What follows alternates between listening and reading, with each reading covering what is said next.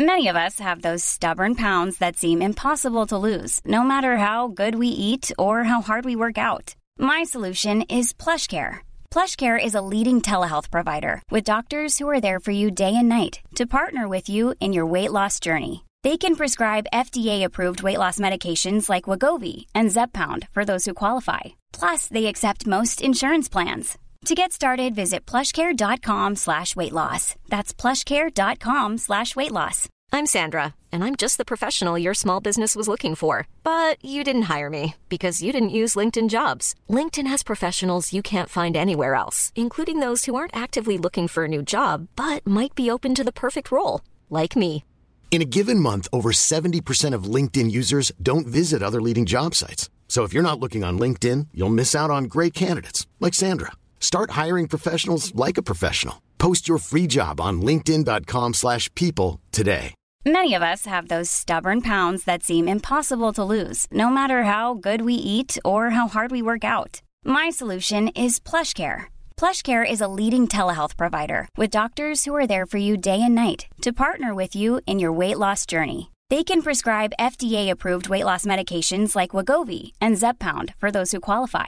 Plus, they accept most insurance plans. To get started, visit plushcare.com/weightloss. That's plushcare.com/weightloss.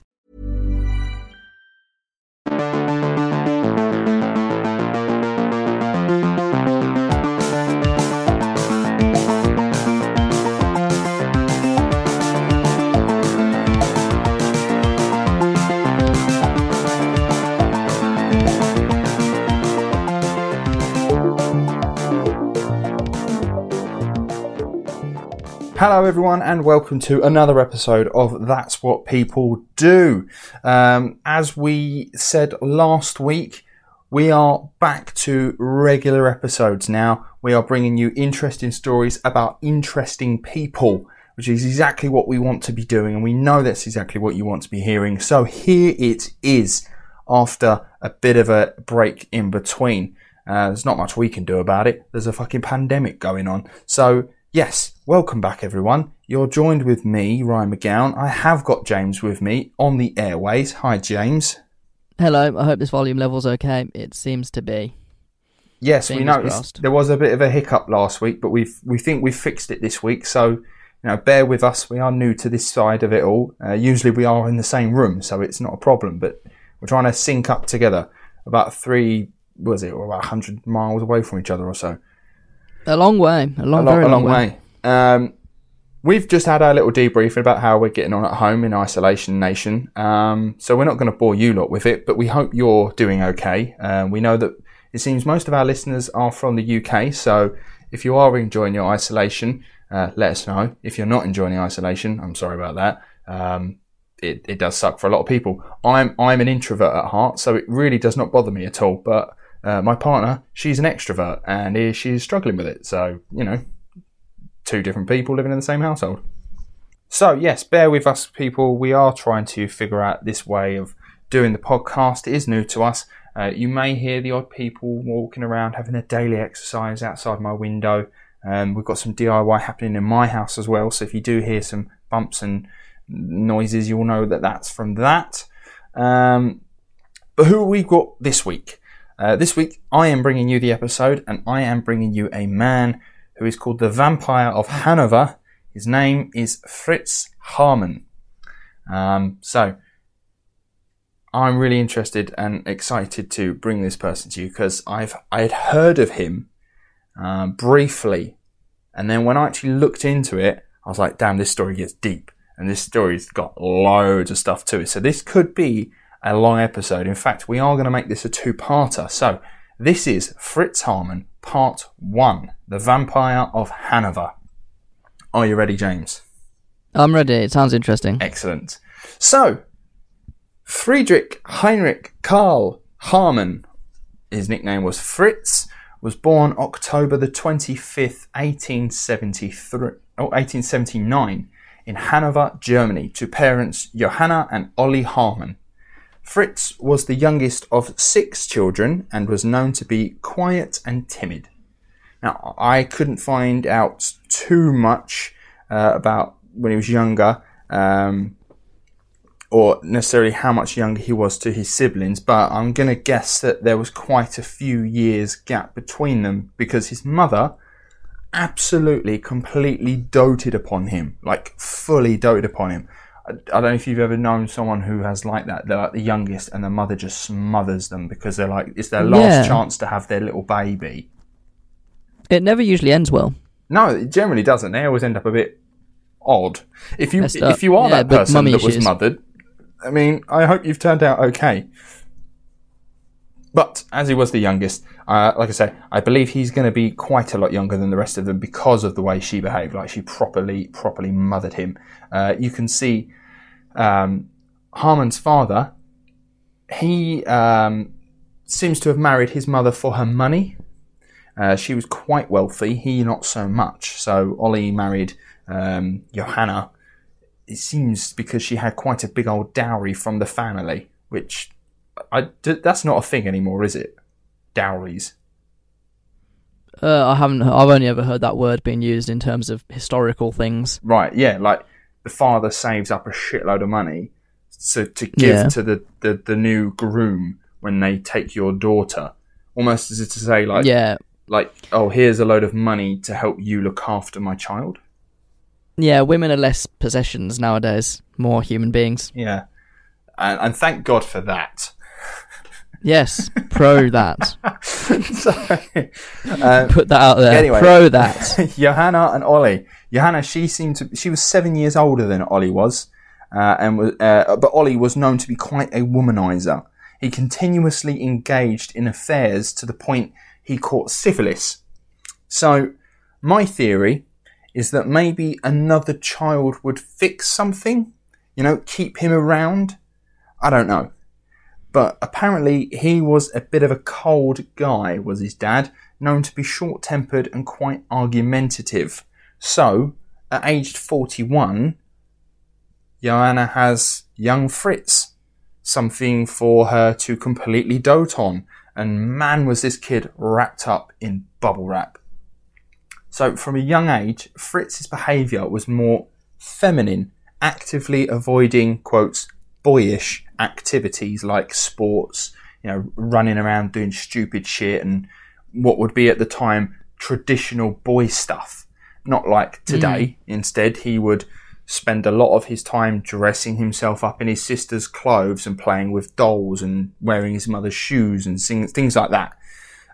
He also seemed to have a passion for needlework and cooking, things that today are normal for us blokes as well. But back then, were more feminine jobs that being a big old burly man shouldn't really be doing, So that's my theory, is that she's like 7 or so years older than the dad.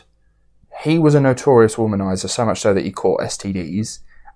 They've had all their kids, and maybe he's not touching her so much, or, she's not got anything going on. Maybe the kids are old enough now that they can kind of look after themselves, and she's just stuck at home in this loveless marriage, like, fuck this shit. How many kids has she had? So she had 6 in total, and he was the youngest. Right, well, that's my theory. I'm about to make a really horrendous remark then, but I won't, because this is going on the internet. Continue. Okay, I really wish I could hear that now. But yeah, that's my theory, is that she's decided to have another kid to give her something else to, that's potentially another 15, 16 years of something to love and something that will love her. But it's a theory. I might be overlooking it and actually underdoing it, or I don't know. But I shall move on. So, Fritz, at school, even his teachers reported that he was clearly mollycoddled and spoilt, prone to daydreaming. He was well behaved, but not academically gifted, having to resit a year to finish his primary education. Supposedly, Fritz was molested by a teacher at this tender age, but there is no other information on it, nor did he ever mention it again in detail. Right. So, I don't know how much I can go on that, really. It just came up as saying Fritz mentioned that he was molested as a child, as if that's like some sort of excuse as to what he's about to do later on in his life. But I mean, it's a very common theme in these podcasts, isn't it? So let's just staple that down to truth. It's definitely... I would say 9/10 of our fucking episodes have been someone got molested as a child. Yeah, there does seem... So far, what we've done, like nearly 40 episodes or something, half of those are bad people. So we're getting quite an idea of what seems to go on in bad people's lives. And yeah, it seems to be that quite a lot of the time they've been molested or abused in some form as a child. And there seems to be like a cycle of violence that happens. Yeah, they do have messed up childhoods for sure. Well, Fritz, oddly enough then, was actually growing to be a fine, strapping young man, considering all his needlework and cooking. Still not really getting to grips with academics, though. With the consent of his parents, he took up an apprenticeship with a blacksmith at the age of 14. Which, man's work. Like, surely Dad's got to be in on that one. Surely he'd be like, "Yeah, go for it, lad." Yeah. Like, big strappy young lad. Hammer this. Yeah, exactly. But that didn't last, because at 15 he decided it wasn't really for him. Instead, he wanted to join a military academy instead. And he started his training in 1895, where he stayed for the rest of his career, earning himself the rank of Commander General and living a very respectable life, dying at the age of 78 years old of pneumonia. That's fucking good innings for those days. Good innings. That was a complete lie, obviously. That did not happen. He quit. He quit after 5 months in the military academy. Well, I say quit. I'll give him his dues. He initially took to military life and was actually quite good at it. He really enjoyed it. But he began to suffer bouts of seizures, randomly losing consciousness. Which again is something... That's unfortunate. Is something we see quite a lot as well. Yeah, there's always some underlying illness, isn't there? Yeah. Generally, like, they get bumped on the head, yeah, and they start getting seizures, and they start hearing voices, and start seeing God, and it's like, I'm going to start murdering now. Well, this is my time. This is it. I don't like that noise you're making. There is a really weird whirring noise. I don't know if you can hear it, James, but if you can hear it at home, I'm really sorry about it. I don't know where it's coming from, but hopefully I'm talking over it as much so it doesn't bother you too much. But anyway, Fritz was discharged from the military academy and returned home, taking up a job in the cigar factory that his dad had started up, which gives him a bit of stability now. He's been flitting around since he left school. Do this job, do that job, not lasting very long. Now he's got some stability, which surely should be good for him. But again, that didn't last long, because after he was 16, Fritz had his first run-in with the police. See, he was arrested for luring young boys to cellars and secluded areas and then sexually assaulted them. Oh dear. He's 16. He's 16. Yeah, that's a no-no. It is a no-no. I'm sure that's a sign of things to come as well. I think you're very right there. Now, very quickly, he was noted as having mental issues and placed in a mental institution. No shit. And what's the word now? Psychiatrically assessed. It says big word. When psychiatrically assessed, he was deemed, quote, incurably deranged, which I think is a fantastic thing to describe someone as. And he was then unfit to stand trial. On his psychiatrist's advice, Haarmann was to be confined to a mental institution indefinitely in 1897. He's only 18 at this point, so he committed the crime at 16. The trial lasted so long. Well, he wasn't fit to stand trial, but the psychiatric assessments and all that sort of stuff lasted long enough that in 1897, when he was put in a mental institution, he'd then turned 18 by that point. But also, he was said he was to be confined indefinitely, which means you go, well, that's not a sentence at all. But that's it is life, isn't it?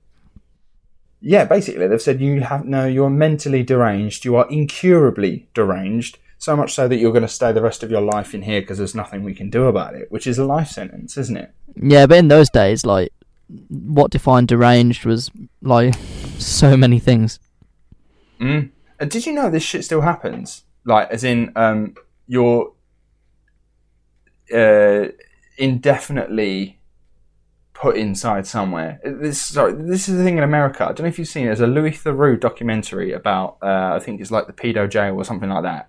And it's where, like, convicted pedophiles go to this centre in America, and it's after their prison sentence. So after they've served their 13, 15-year prison term, they then have to go to this mental institution for convicted sex offenders, where they then have to spend more time locked away, basically readjusting, going through the psychiatrists and all this sort of shit. But that has no fixed term on it, so they can keep you in there for as long as they say you're not ready to go out. You'd hope that the medical professionals are just that, are professionals, and will deem them fit for society when it's appropriate. Yeah. Because I suppose it's one of those things that you can't put a timeline in. You can't be like, oh, you're going to be cured in 6 months. You just don't know. No, I mean, that's right. And obviously there will be a case of they're saying, oh, you're not ready, or you're on your way. We know what you did. You know what I mean? But the fact that some of them have been in there for nearly 20 years still. Yeah, that's a long time. And if you are incurable, you ain't coming out, are you? No, absolutely not. I suppose that is the point. Haarmann would be in this institution for 7 months before he managed to escape, allegedly with the help of his mother, who swept him away to Switzerland, where he would live a relatively normal life with a relative, taking up a job as a handyman. Which, I don't know.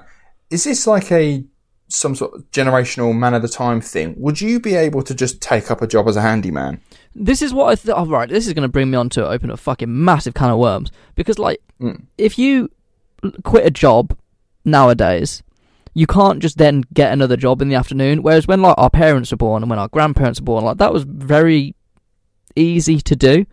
It seems nowadays for a job you need fucking 7 degrees, the blood of a virgin, and 20 years experience. 100%. My mum used to say to me, she was like, it's not what you know, it's what's on paper. My CV is bollocks. My CV is pure bollocks. I get my partner to write mine because I'm really bad at academics and writing. I'm awful at it. Getting a job is fucking hard. But no, I couldn't just become a handyman because you need the qualifications and the experience to go with it. Yeah, I mean, my mum, she told me a story when she was younger. She was like, "Oh yeah, I had this job and I didn't like it, so I quit." And then the next day, I went to the newsagents and or some other shop, and she just walked in. I went, "Have you got any jobs?" And I went, "Yeah," and that was it. She got a job. Didn't even fucking interview. So easy. Now, if I quit my job, that's at least 3 to 4 months just doing nothing. Yeah, I quit a job in September. Not September. Well, mate, months are not a thing anymore. I quit a job in January. And then I had a month and a half of just applying for shit, going for interviews, not getting it.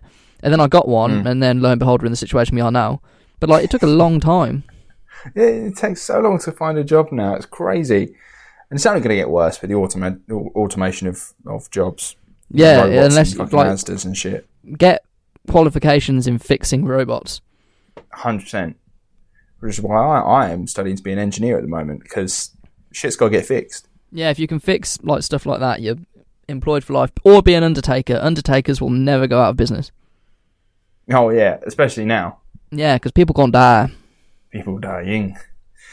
So you couldn't be a handyman. I think I could put up a shelf, and I think I could paint a wall quite well. I'm quite good with my hands. I can fix things, but people wouldn't believe me.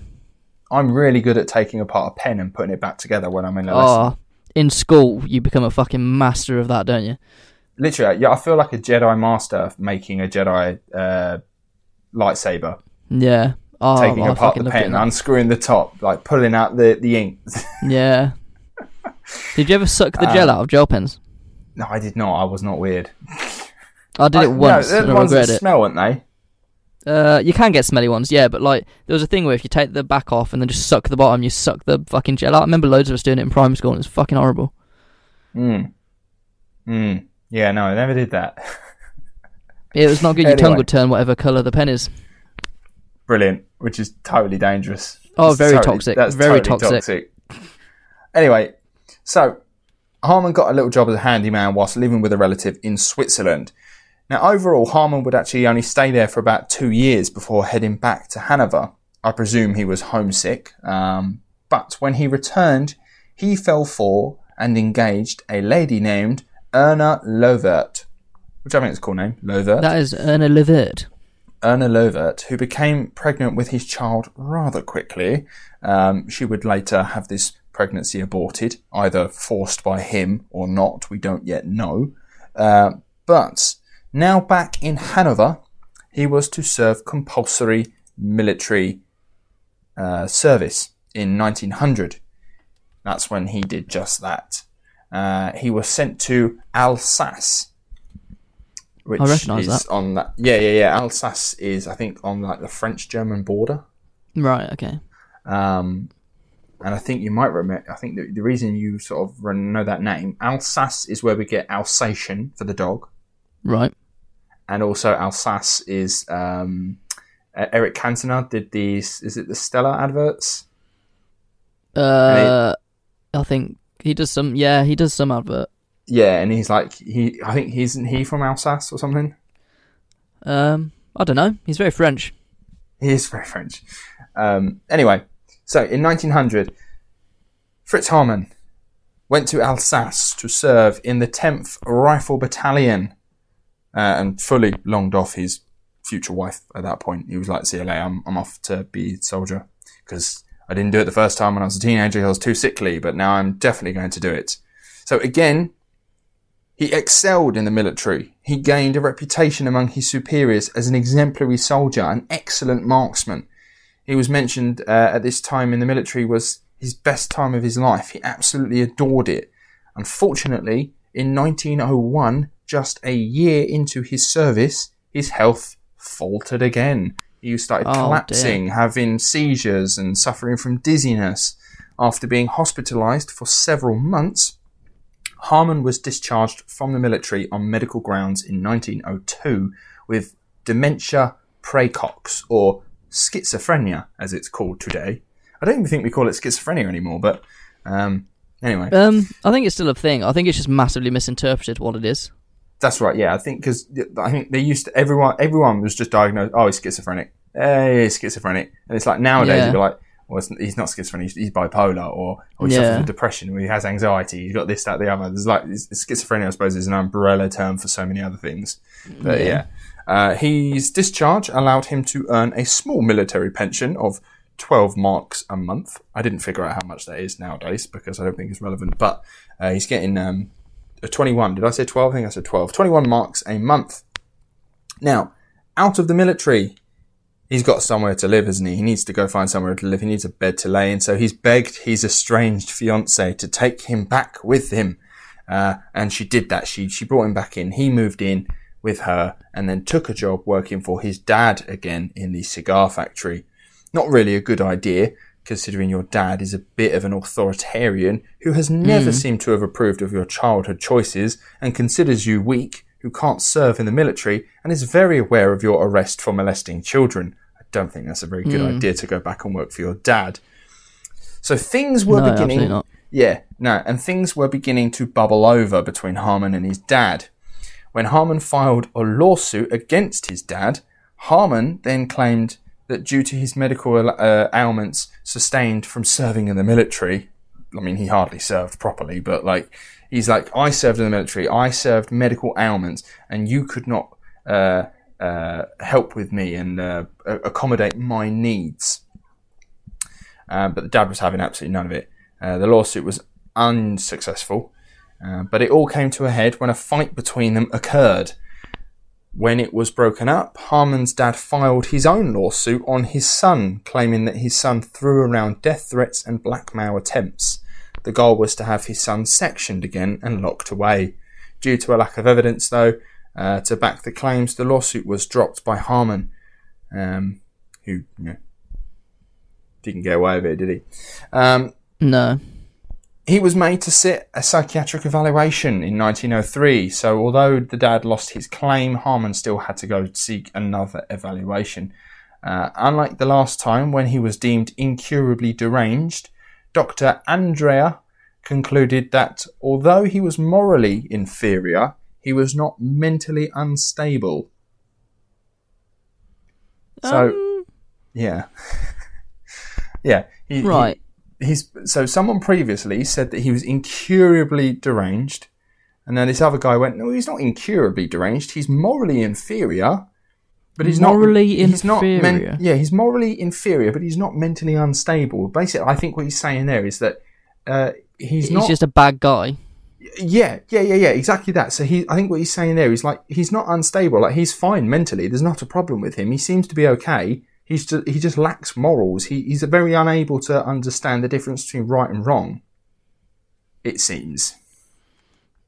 Yeah, Fred West had similar issues. Yeah. But he was also mentally deranged. Anyway, I don't know if I agree with that. We'll learn more as he gets worse. Yeah, well, we will find out. He does have quite a few other psychiatric evaluations. Millions of people have lost weight with personalized plans from Noom. Like Evan, who can't stand salads and still lost 50 pounds. Salads generally for most people are the easy button, right? For me, that wasn't an option. I never really was a salad guy. That's just not who I am. But Noom worked for me. Get your personalized plan today at Noom.com. Real Noom user compensated to provide their story. In 4 weeks, the typical Noom user can expect to lose 1 to 2 pounds per week. Individual results may vary.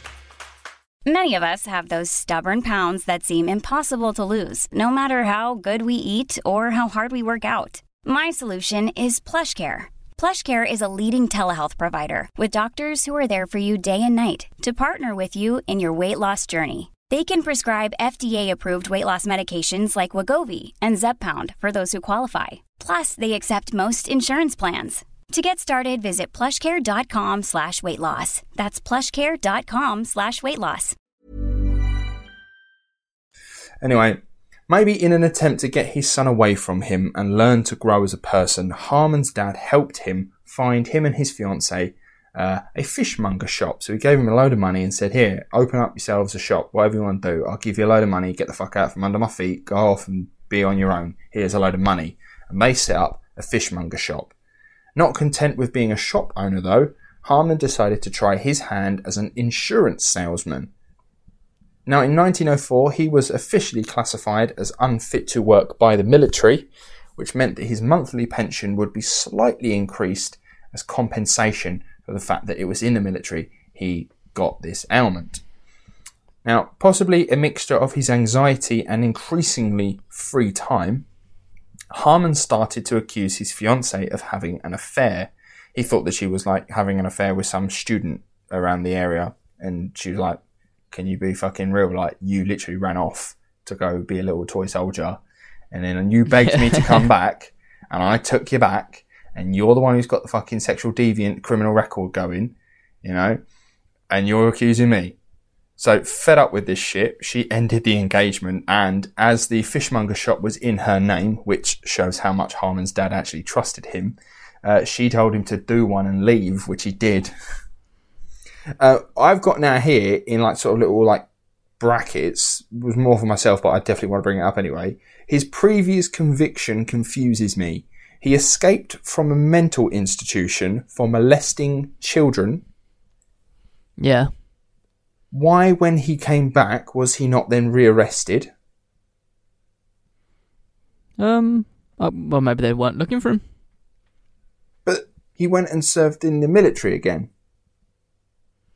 Did he change his identity, perhaps? I think there might be something that he had a different name, but I don't know if you can get away with that. I don't think the investigations and that were that thorough back in those days. Like, yeah. There's no DNA and all that. It's kind of just if you recognise a man on the street. So he probably just got away with it. Just got very lucky. Yeah, the only other thing I can think of, which I think happens nowadays still, is that maybe because he himself was technically a minor when he committed the crime, but now he's an adult, he can't be tried or arrested for the crimes committed when he was not an adult.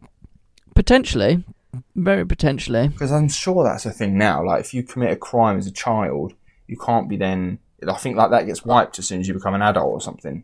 I think it depends on the severity of it. Yeah, because isn't the Bulger case, didn't they continue and just moved up to adult prison? You know, the kids who killed James Bulger. Yeah, and then they both got new identities, That's and right. One of them actually went and is living a reasonable life, and the other one's just a fucking sex pest. Yeah, and they like released his new identity later on. Like, someone leaked it, didn't they? Yeah, but the other one moved to Australia and is just living a normal life. Yeah. Because he was the one that got dragged along and didn't really want to be part of it. Oh, that makes sense then, that he's just cracking on now and the other one's still being a fucking idiot. Anyway, Yeah. So Fritz Haarmann has been kicked out from his fiance's fishmonger house, which was meant for the two of them, but his dad was like, I'm not giving him the money, it's your money, love, like, you do what you want. So essentially homeless now, and with no prospects, and just his military income supporting him, he began to walk into a life of petty crime to support himself. Theft and conning were things he picked up. He did occasionally attempt to gain lawful employment, but usually reverted back to stealing from his employers or their customers. This led to several run-ins with the police and various stints in prison for larceny and embezzlement. From 1905 to 1912, however, it was in 1913 when he would receive his biggest sentence so far. So from 1905 to 1912, he's having little run-ins with the police, with the prison service. They're like, oh, come on, Fritz, like, you're better than this. And he's like, oh, I know. Like, and then in 1913, he got his biggest sentence so far. Haarmann was once again arrested for burglary. When his apartment was searched, police found a stash of belongings that were all linked to another burglary. And it was undeniable that Haarmann was involved, and he was sentenced to 5 years in prison. So I couldn't find out anything about his prison days, but World War I came and went whilst he was locked away. So he completely missed so he that. probably got away with that. Definitely got away with that, yeah. He was not active at all. He was in prison that whole time. So when Fritz Haarmann got out of prison, the world he re-entered was completely different to the one he left behind. Could you imagine that? Yeah. Like, going in before the war, not knowing what's happened, and then coming out after the war. Yeah. Like, much would have changed. So many people would just be dead. That's what I mean. Like, loads of people that you might have known are now gone. I mean, he's definitely heard of it. He knows a war's going on, but I'm not entirely sure whether he knows how the war's faring. And then, like, imagine coming out of prison and you go back to, like, the city, Hanover, where he's from, and it's just fucking destroyed. Or, like, places you usually would go to is no longer there. And you'd be like, what the fuck? Yeah. Like, I've only been gone 5 years. Fucking hell. The world had completely changed for him. It was crazy. But think of this. So when he lived, it's now no longer this, right? The German Empire was no more. Kaiser Wilhelm had abdicated. The industrial might that was Germany has now crashed and is now cash-strapped, and it was now a shell of what it once was. If there's time in society where crime is unusually at its peak, it's during and immediately after wars. You've got a lack of domestic manpower. Homes and buildings were abandoned, and you're living in a nation that is trying to rebuild itself. It's the perfect breeding ground for criminals to come out. And Fritz Haarmann, fresh from prison, knows this all too well. He's also got, he's got prior. He's not a novice coming into this. He's come into this world and gone, fucking hell, like, this building's empty. There's a lack of police going around because they're all dead. They've all gone off to fight and shit like that. This is a perfect opportunity. Yeah, so he's got free reign. Literally, you've got free reign, and we'll figure that out as well. Haarmann began buying and trading stolen goods, making contacts in the criminal world.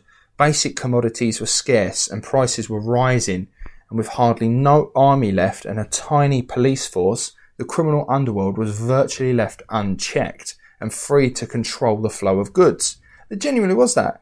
Gangs of areas were just controlling whole boroughs and neighbourhoods. That was it. The police, there was not enough manpower for them to do anything about it. The best that the police could do in some of these areas would just work with them and say, all right, boys, look, we know you're doing this shit. It's like the mafia, I suppose, of New York, like in the mafia. The police know where they are. They could get them at any point, but, well, they couldn't. That was the problem. They know who they are. They know where they are. They know who they are, and they know where they're sitting, but they can't get them. It's the same as that. They know all these gangs are walking around doing their shit, but there's nothing they can do. So, with his previous experience as a con man, albeit not a very good one as he was actually caught, Haarmann had an idea. He was known to the police for his dodgy dealings and, moreover, for his sexual promiscuity. Haarmann was virtually an out gay man in a time where being a homosexual was punishable with imprisonment. He decided to become an informant for the police, and in return, he would be immune from prosecution. So he would allow to be like, it was almost like armour. He's like, I'll be. He was a snitch. He became a snitch basically. Yeah, he was snitching on like all these gangs that he was working with, that he'd built contacts with, and in return, they won't do him for being a gay man. Wow. Yeah, like I couldn't find like a moment where he decided he's gay. There is no like, this is the moment he realised or anything like that I could find anyway. I'm sure if there's a biography on him somewhere that it might say so, but I couldn't find any. But it just seems that like from when he's 16 and he's molesting young boys, he's going to prison. Science point. Yeah, he married a wife. He had a wife for a little brief period of time, but so did quite a lot of gay men at the time. It was normal. It was like armour. Like, what was it? Like a shield. What do they call it? I forget. It's like in Aaron Hernandez. Have you watched the Aaron Hernandez documentary? No. Damn. I forget what they call it now. Like, that's it. His beard. They call it a beard. A beard is something where apparently like a gay guy who is not yet ready to come out as gay does something that is masculine that covers up that he's gay. So in the Aaron Hernandez documentary, it's about a guy who plays American football. He is a gay guy, but he's married, he's got kids, he plays American football. It's like the manliest stuff that you can do. That's his, quotes, beard. Like, so you don't look, like, because obviously a beard, if you can grow one, you look more masculine than you would if you didn't have one. The idea of doing masculine things is that beard equivalent to, like, being this, I don't know, flamboyant, stereotypical gay guy. Yeah, I kind of, yeah, I get that. Yeah, I don't know, it's a tunnel. But anyway, yeah, so at some point, like, he's now openly just like a gay guy. Like, he's not running around chasing skirt and sort of stuff like that. He's almost openly just going for guys. And he's now said to the police, I will inform for you and snitch, be a grass, all that sort of stuff. But you are now basically making me immune from prosecution. They're like, fine, whatever, that helps us out. So he's small fry because he's been caught. He's such a shit con man. He's been caught. So he would tip off the police, all right? He would tip off the police with who is selling and what they're selling, and say that he was holding it all in his apartment, right? So this was his way of protecting himself. Everything that he was selling and trading on the black market with all these gangs, he would keep in his apartment, which would help him from the underworld, because the police would then raid his house and take all of the stolen gear, right? And then what it would look like was that there was another informant, because they got Fritz. He'd say, well, why would I inform on myself? I've just been fucking caught. Does that make sense? Yeah. I kind of got lost in the middle, but yeah. So he would say to, like, he'd do some dodgy dealings, and he'd then say to the police, right, this deal is going to happen. He's trading this to that person. And then he'd play the middleman, and he'd say, I will hold the goods for you in my apartment. So he'd hold all the goods, and then the police would raid his house, his apartment, and then he would then be arrested alongside all the other people to make it look like it's the whole sting's been done, and he's been caught as well. So so he doesn't get fucked by it as well. Exactly, yes. Then the criminal world can't look at him and say, oh, he's a snitch. They'll say, oh, he's in on it as well. Like, he got caught, he's fucked as well. But then obviously, they'd just let him walk away at the end of it. So in time, Haarmann began to earn the trust of the police. They really didn't have many choices, though, to be fair. They were hopelessly understaffed and underpaid and could not keep up with the criminal world. So all the help they could get would be taken. So gaining trust with the police almost put a veil of invisibility over Haarmann, who continued to his criminal ways even when working with the police. Yeah, he was still dealing, still trading, doing all that sort of shit, but they weren't going to prosecute him because he's their guy. So on September 7th of 1918, a young man named Friedel Roth disappeared. When the police questioned his friends, they said they had last seen him with a man called Fritz Haarmann. When the information was relayed back to the Roth family, they wanted an immediate search of Haarmann's apartment. Eventually, a month later, in October, they did. They raided 27 Sellerstrasse and found Haarmann, now 40 years old, with a half-naked 13-year-old boy in his apartment. Oh dear. Haarmann was charged with the assault and battery of the 13-year-old boy and was sentenced to 9 months for this. But this sentence was somehow postponed. He would have to serve it at a later date.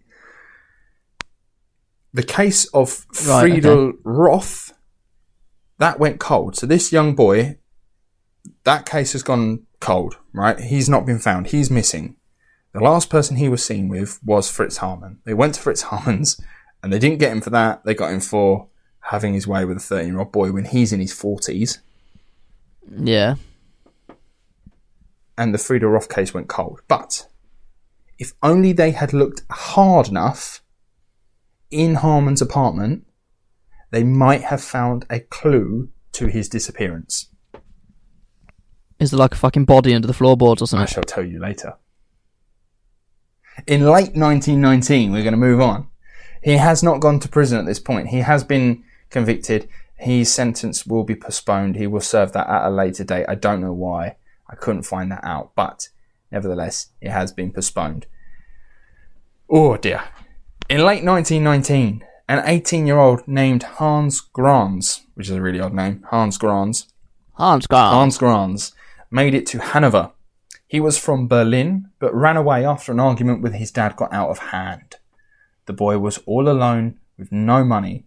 He was living on the streets of Hanover for a few weeks, trying to sell old clothes to people in the central train station to make enough money just to eat, right? So through his encounters on the street, he had heard of a Haarmann guy and knew that he was into young men. Hans Grans had always stated that he was heterosexual, but intended to sell his body to Haarmann to just make some money. So when they officially met, Haarmann offered to take Hans back to his apartment. Later, Haarmann said he saw Hans, quote, like a son, not wanting him to, quote, go to the dogs. Which makes him sound like he really cares about this guy. Enough that he asked Hans to move into his one-bedroom apartment. Hans would then go on to become Haarmann's lover and accomplice. For Hans, he must have felt like he was in an impossible situation. Live on the streets with the possibility of being attacked or dying, or living with this 40-year-old man who sees you as a lover but at least feeds you and keeps a roof over your head. I mean, he's kind of only got himself to blame because he fucking strolled up to him and was like, yo. Yeah, I mean, he ran away. Is that a victim blaming thing? He ran away. He's chose to run away. He's now living on the streets. Yes, he knows of this guy who's into young boys. He himself is a young, strapping young lad. And he knows that if he just sells his body to him, at least he gets paid. I'm not entirely sure whether he thought, oh, I'm going to end up moving in with this guy. Maybe that wasn't on his radar, but he was going to like sell his body to him. Yeah. So he knew what he was getting into, kind of. Yeah, he had some idea, didn't he? Well, this can't last forever, surely. You know, he's a young boy, he's not gay, he's living with this guy who thinks you're his lover, but he's feeding you and he's keeping a roof over your head, which is more than you had beforehand. But at the same time, you know you don't want to be there. Haarmann still hadn't made up his mind what he was actually going to do with the lad. See, he was smitten with him for sure, but he was also aware that Hans was possibly using him now and then. And he even caught him on a couple of occasions mocking him, which he was not overly pleased with, but he probably had a nice arse or something, and he was like, yeah, I do fancy him. Do you know what I mean? Like, you know when like you're with someone who's toxic, and you're just like, I know I shouldn't be with you, but I kind of like it. Oh, yeah, mate, you've just described every relationship I've ever had. They don't fucking listen, I don't care. That's what's happening with Fritz Haarmann. Like, he's with this young toxic guy who makes him feel great and like makes him feel young, and but he knows it's probably not a good idea in the long run. So where we see this internal conflict happening again and again, right? They argue a lot, they fight a lot, and it gets to the point where Haarmann throws out Hans, but then like within, I don't know, an hour or a day at most, he's begging him to come back to the house. Like full on pleading with him to come back. not long after throwing him out. And eventually Hans always comes back, because really what's Hans got? He hasn't got nothing really. All he's got is that bit of leverage of, I will leave you. And then Haarmann's like, no, please come back. Haarmann said of this, he quotes, had to have someone I meant everything to. Like, he got off on being this saviour figure for Hans, keeping him alive, keeping him fed, keeping him with a roof over his head. You know, I can't tell which one it is. Is it this, it gives him this gratification of, he's almost playing God. I'm keeping this boy alive by choice. Or is it that love relationship thing where he's like, if he leaves, I've got nothing kind of thing. I can't tell which one it is. This back and forth would come to a pause when in March of 1920, Haarmann had to serve his 9-month sentence for abusing a 13-year-old. So it got postponed. Why is it always 13-year-olds? I know, like, being a nonce is being a nonce, but why is it 13 all the time? I'm not entirely sure why he thinks why 13 is his, like, that's the common age. It does seem odd. Because that's like when you classed as a teenager, isn't it, for the first time? Because it's the first time it's a teen, isn't it? Yeah. Still wrong. Well, yeah, so that's in October of 1918. He committed that offence, and it was postponed until March the 20th. Interesting. The law system at this time is fucked. Oh god, yes, it's bizarre. So it's March 20th. Haarmann is about to serve his 9-month sentence for abusing a 13-year-old boy, and that is where we will leave part 1. And we will pick that up next week for part 2 of Fritz Haarmann, the Vampire of Hanover. What do you think so far? Right. I mean, he's a fucking paedophile, is what I think so far. Yeah, I suppose there's not really too many ways to go about it. He is an out-and-out paedophile. Yeah, but I'm interested as to why he's a vampire. Yeah, well, we'll find out next week, won't we? I'm looking forward to bringing the rest of this story to you guys, because it's been really fascinating reading up on this guy. And I hope you're all enjoying it. And I hope you'll join us next week for part 2, because it gets a bit interesting. Well, it's already quite interesting, but yeah, the term vampire is very interesting to me, so I'm interested. He's definitely going to kill someone. And vampire usually involves blood and drinking of some sort. He's definitely on the way. I believe he had a couple of nicknames. Vampire. He also had werewolf, but I like vampire more, so I went with vampire. Oh right, okay. Because I think it's more apt. A beast. It's more apt for his modus operandi. But we will talk about that more next week. And I hope you lot will join us next week to have part 2 of Fritz Haarmann, the Vampire of Hanover. Thank you very much for listening, everyone. Thank you very much for being patient and waiting for us. It's all a bit up in the air at the moment. We've been trying our damnedest to bring the episodes back. So thank you very much for waiting. And I hope this has been worth it for you guys. Make sure you follow us on all the social media stuff. On Facebook, you'll find us That's What People Do Podcast. Instagram, That's What People Do Podcast. Twitter, at That's WPD.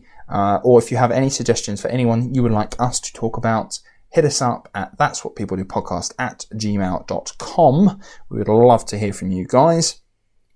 And yes, join us next week. Same time, Friday. It's always in the morning sometimes, unless we have to get postponed. It's like 7 a.m. UK time. Usually between 3 and 7. It depends what I click first. So, thank you very much for listening, everyone. I hope you've enjoyed it. We will see you next week for part 2. And it's goodbye from me. And it's goodbye from me. All right. Fucking pointless. What? That's literally how pointless ends. All right, guys. See you later. Bye.